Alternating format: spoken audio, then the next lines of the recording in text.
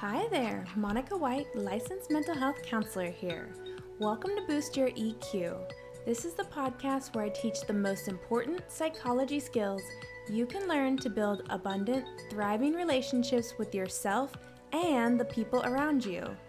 Today's episode is titled 8 Ways to Reduce Anxiety Overwhelm. And so as you know, my niche population is high-functioning students and professionals in the metropolitan areas of Boston and New York.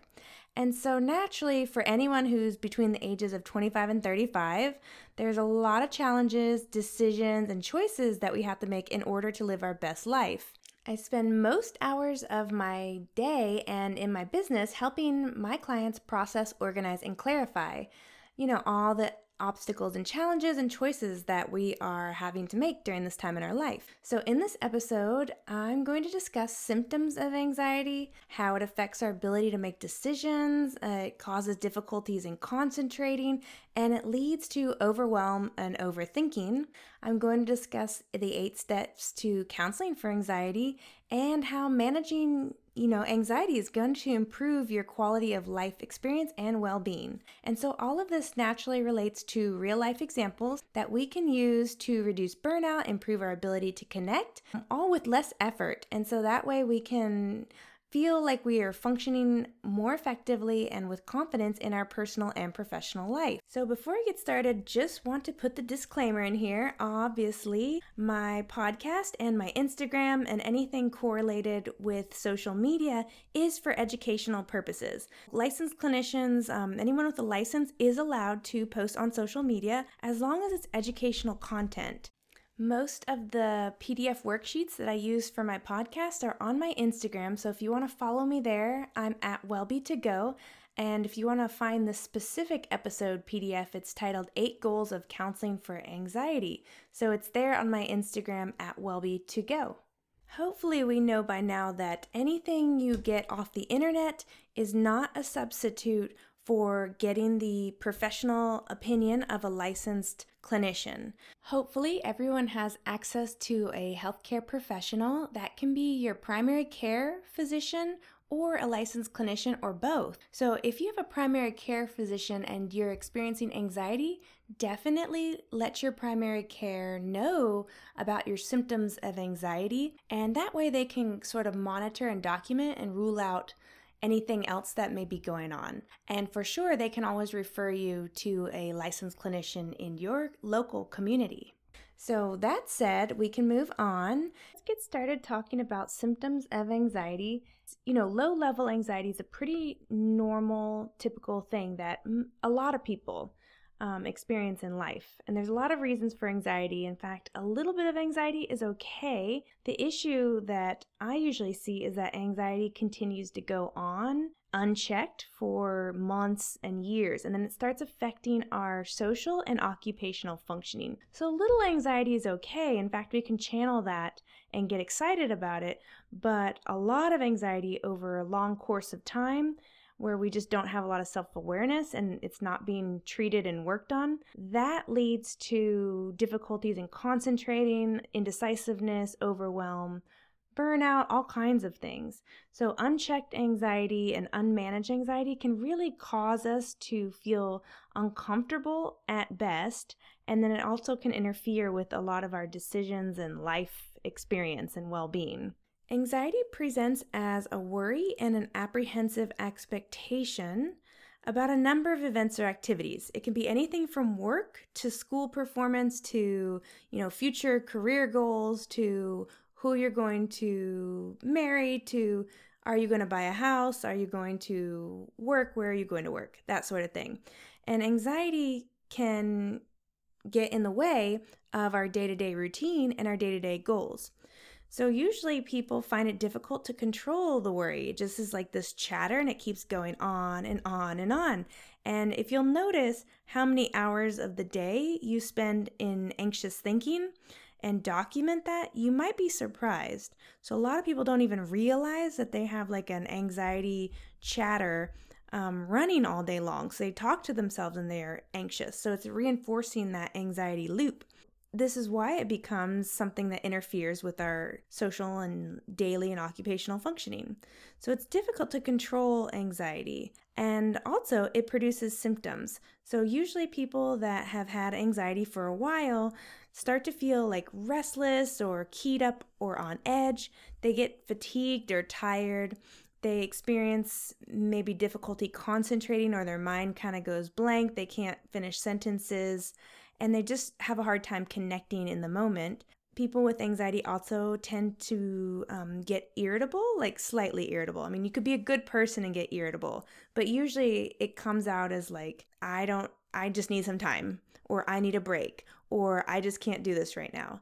That's how anxiety presents as irritability. So it's not that you can be a nice person, but if you have anxiety, then it causes you to feel irritable or cranky, and it just makes you feel mean, even though anxiety is telling you that you need some space and you need to slow down and do some self-care, because the anxiety is persistent and it's exhausting.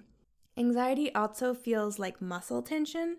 So you can pay attention to where the anxiety is in your body, and that will also give you some clues about how strong your anxiety is. Anxiety also affects our sleep. So it's hard to fall asleep or stay asleep, or we're just kind of restless and we get unsatisfying sleep.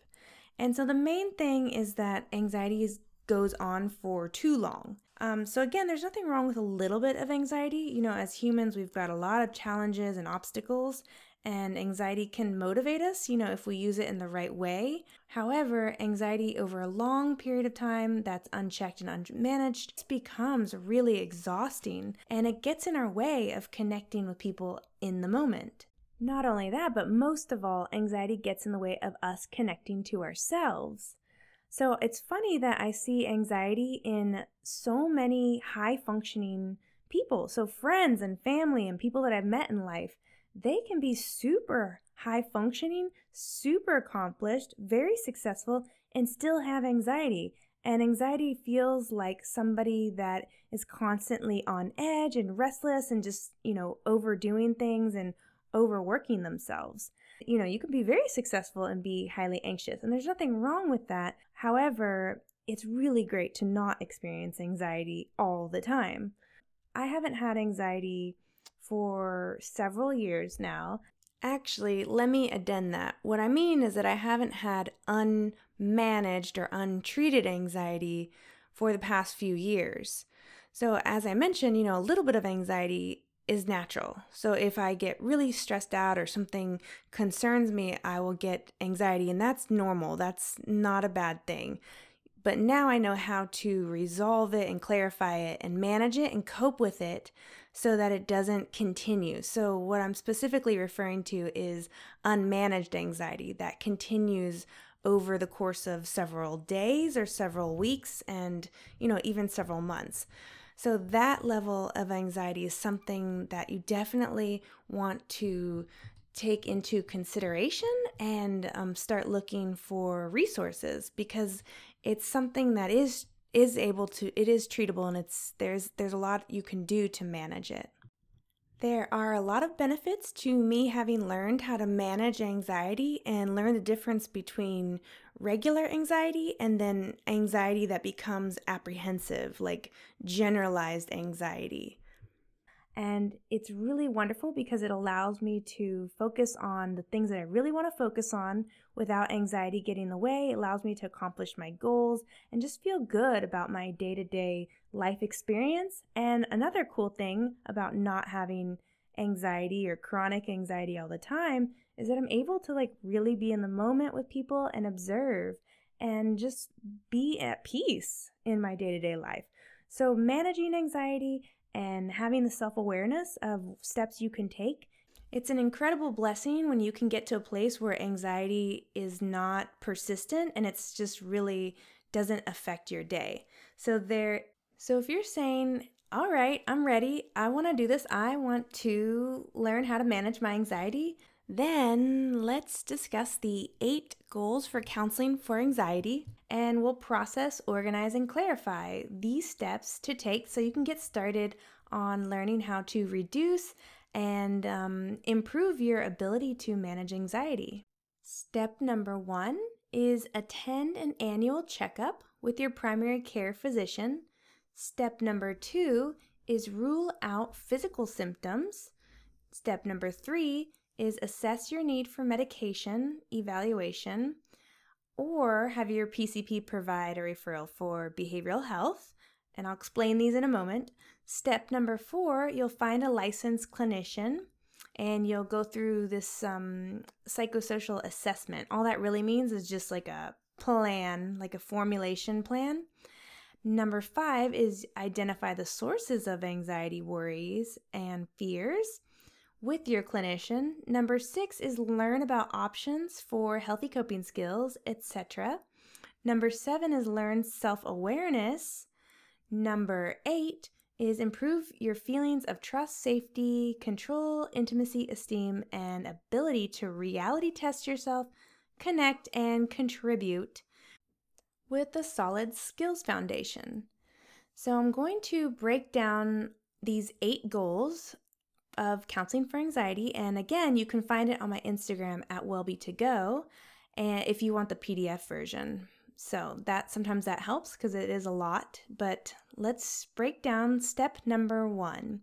So goal number 1 is to attend an annual checkup with your primary care physician.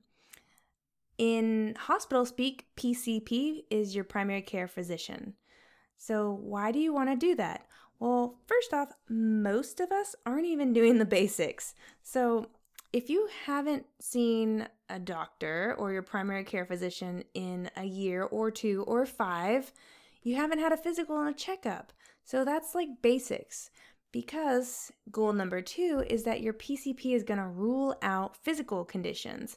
So to be honest, people have adrenal, thyroid, vitamin deficiencies. People have brain injuries, they have hormonal issues, they have menstrual cycle issues, they have diabetes, they have cardiac lung issues, we have neuro issues, we have physical illness, and even side effects of things like medications, drugs, and alcohol. So if you haven't even ruled out physical conditions, it's really hard to start addressing anxiety, because anxiety management is retraining your brain. Anxiety keeps us stuck in this negative thought loop, and it allows for like unhealthy coping skills, and it just keeps us in this loop. And obviously, if we stay in the loop, we can't get on to the healthier track. So seeing your primary care physician and getting an annual checkout and ruling out physical conditions and just identifying what's what is super helpful. Then you can start targeting anxiety. Anxiety is a training, so it requires you to be in like a pretty good mind state to where you can actually start training your brain. Goal number 3 is to assess your need for medication evaluation with your primary care, or you can go have your primary give you a referral for behavioral health.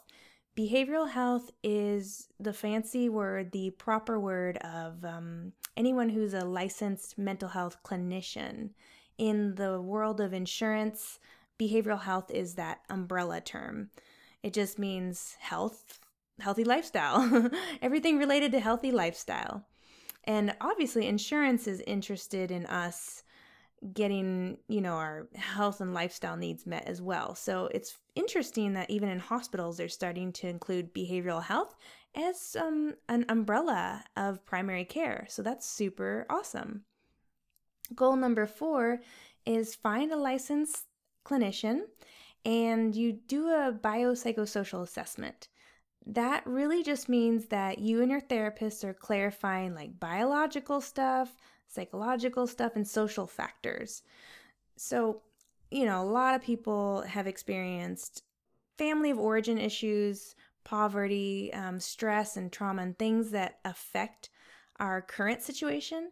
Some people have genetic issues, maybe their mom or their dad had anxiety, or a sibling.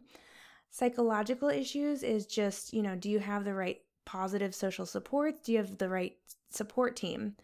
And so your therapist is going to look at all these different factors that contribute to anxiety. And your therapist is going to help you break that down and identify those things. Another thing a therapist will do is identify your strength factors and your resilience. So those are all things that are measurable and they have outcomes. So they are science-based. Goal number 5 is to identify the source of anxieties, worries, and fears. So a lot of times, this is what I see, a lot of times people are anxious and worried and fearful about things that are not necessarily realistic. So they got used to having anxiety and fear maybe while they were growing up. And so then as an adult, they're just anxious about things that are going to happen. How a real life example of this is someone who is constantly worried about their job in 10, 20 years. Like maybe they work at a company and they're just anxious and apprehensive about what can happen. And we need to identify the source of that, because the reality is maybe that won't happen to them because they have all the skills and tool sets. Typically if you have a career history and you have all the skills and the tools, you can get jobs at different places. And the reality is that the company may change. You may have to get a different job, but you can solve the problem as is. But people with anxiety forget that. They forget that they are going to be able to solve the problem when the problem starts or when the problem presents. And so they just kind of have this anxiety about everything all the time. So you want to identify, where is this anxiety coming from? What's it about? And is it even rational and reasonable? Goal number 6 is learn about your options for evidence-based healthy coping skills. I've talked about coping skills in previous episodes, and so if you're interested in healthy coping strategies and skills, check out some of my earlier podcasts on healthy coping skills and how to be a healthy coping skills master. And coping skills are amazing. I'm not going to go into it because I rave about coping skills. But regardless, there's a lot of skills and strategies you can use, and those are physical, emotional, cognitive, and philosophical, and you can discuss any of these with your clinician and your therapist. Goal number 7 is to learn about self-awareness. Self-awareness is half the battle. If you can identify what's going on within you and identify symptoms and your choices, then you can make decisions about how you can manage anxiety. And so you learn problem-solving skills. You can learn about self-awareness through lifespan goals, boundaries development, stress management, emotional regulation, communication, assertiveness, self-esteem, and self-care. That's a lot of jargon. I use those words every day, all day. However, those are probably some new words for you. And any of that sounds interesting, jot it down, take a note, and feel free to message me or message your therapist or get in touch with them and talk about it with them in your next session. The 8th goal of counseling for anxiety is your overall well-being, just to improve your overall well-being, quality of life, and life experience. So if you work on your anxiety, it's going to improve your feelings of trust within you, trust for others, and safety. You'll feel more safe, or at least you'll know how to become safe. You can identify your own emotional safety plan. You can remove, unhelpful, unhealthy people from your life. Counseling is going to help you improve feelings of control in your life, so you'll know what to do when a problem presents or when a challenge presents, and you'll have the ability to make decisions and have a lot of choices. Clearly, the more choices you have in life, the more options you have, and the more you're able to pick and choose things that work for you. Counseling for anxiety also improves feelings of intimacy. And so if a person is anxious, for example, if I'm always anxious and I'm always overthinking and I'm worried about the future, it's hard for my partner to be intimate with me because I'm constantly worried about the future and worried about things that may or may not happen. And, even if they do happen, they're outside of my control. That does prevent intimacy, because intimacy is connecting with somebody in a healthy way in the here and now. And so your intimacy may be affected if you're constantly anxious. So that's a huge, huge issue. That's why people with anxiety, I always kind of say, hey, we want to manage the anxiety so that you can actually help yourself and help your partner. Counseling for anxiety also helps us improve feelings of self-esteem and self-efficacy. So that's the belief that we can get things accomplished, and we can get things accomplished that we want to do in our lives. Self-esteem is a component of that. Self-esteem, I have a whole podcast episode on self-esteem, so I'm not going to go into that, but that's a daily practice. So people don't just have great self-esteem. Self-esteem is learned, it's developed, and we practice it regularly. Self-esteem is like a bunch of different, at least 10 different things you can do regularly to sort of build a realistic self-esteem practice. A couple other things on the 8th goal of counseling for anxiety is that it will help us improve our ability to reality test. So if I'm anxious all the time, it's hard for me to know what's real because I'm always in my own head. I'm always thinking anxiously about things that are in the future or may not happen. And so it will improve our ability to hone our intuition, to get in touch with what's really going on, and to be able to experience reality. So I always say that reality and, mental health is a blessing and it's a gift, because if you can experience the same reality as somebody else, like let's say myself and a friend, we are looking at a lake and we're both saying, hey, this is a beautiful lake. That allows us to experience the same reality. But if I'm looking at the lake and I'm anxious, and my friend's looking at the lake and they're not anxious, they're like saying, wow, what a beautiful lake.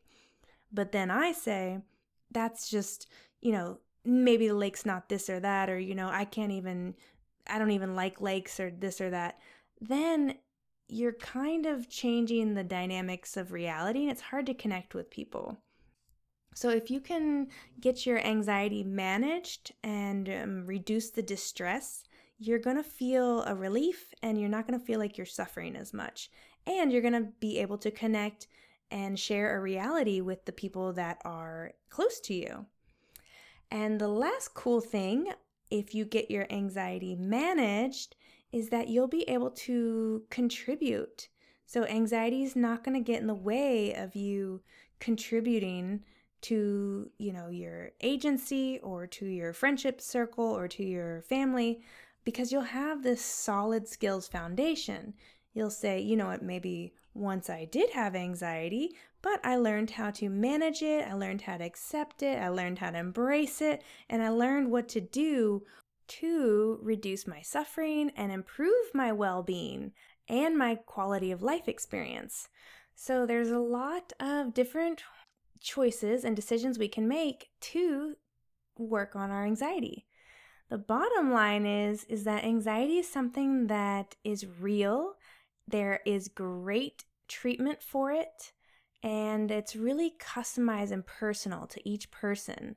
That's why I wish I could just fix anxiety in a group, but it doesn't really work, because really anxiety is so unique and it changes every day and it's so different for each person. So this is why I'm doing this podcast, because the more people know about anxiety and know what to expect and what they're working on, the easier it is for me to help them with their mindset and to help them manage and move forward through it. As I mentioned earlier, I truly believe that anxiety is something that is not, it can be a blessing, we can use it and we can make it work for us.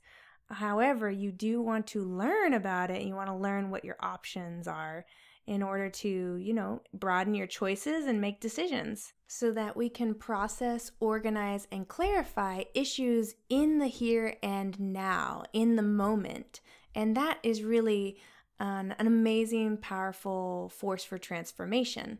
So identifying and having self-awareness is half the journey, and then the other half is deciding how to change and transform and do something to realistically and sustainably grow, thrive, and flourish. And I'll probably repeat myself a few times, but one of my mottos is realistic and sustainable. So everything I teach, everything that I put on my podcast and in my PDFs are realistic and sustainable things that if you practice on a daily, regular basis, they will help you improve your quality of life and your mindset and help you be able to have a sense of well-being and comfort. So that's it for this episode.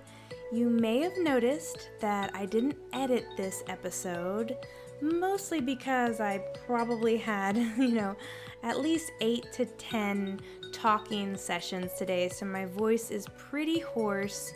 And even if I were to edit this episode, it might not make such a big difference. So anywho, this is the sound of my voice when I'm a bit tired. So I'm going to end it right here, and I hope you all enjoyed this episode. I hope you have a great week. As always, if you have any questions, feel free to message me, and I will see you all next episode. Take care, friends.